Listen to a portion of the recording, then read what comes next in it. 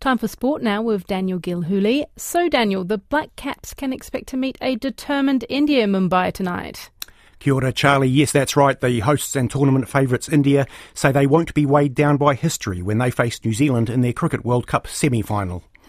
Having gone on an unbeaten 9-game run at the tournament, Captain Rohit Sharma says his side have already shown they can handle suffocating local expectations.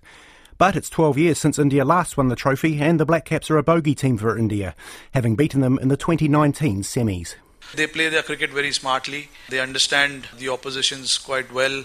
Obviously, having played with a lot of our players in different tournaments, they do understand the mentality of the opposition. And they've been very consistent for so many years.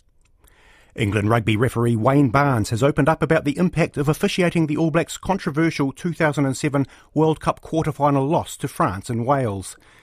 Barnes was labelled public enemy number one in New Zealand at the time and widely blamed for the loss after missing a forward pass in what turned out to be France's match-winning try. In his autobiography, Throwing the Book, Barnes criticises then-coach Sir Graham Henry, who subsequently questioned Barnes's integrity. Barnes, who retired from the game after the recent World Cup in France, has recalled on the BBC the depth of feeling in New Zealand, including when he walked into the toilets at a Queenstown bar.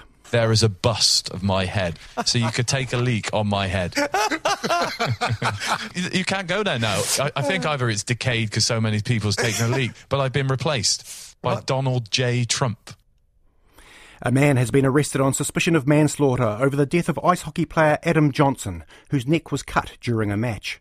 The Nottingham Panthers player was hit in the neck by a skate during a match against the Sheffield Steelers last month. And Colombian football star Luis Diaz has been reunited with his father, who was released by rebels after holding him hostage for 12 days. The Liverpool striker and his father cried as they hugged each other for the first time after the kidnapping ordeal.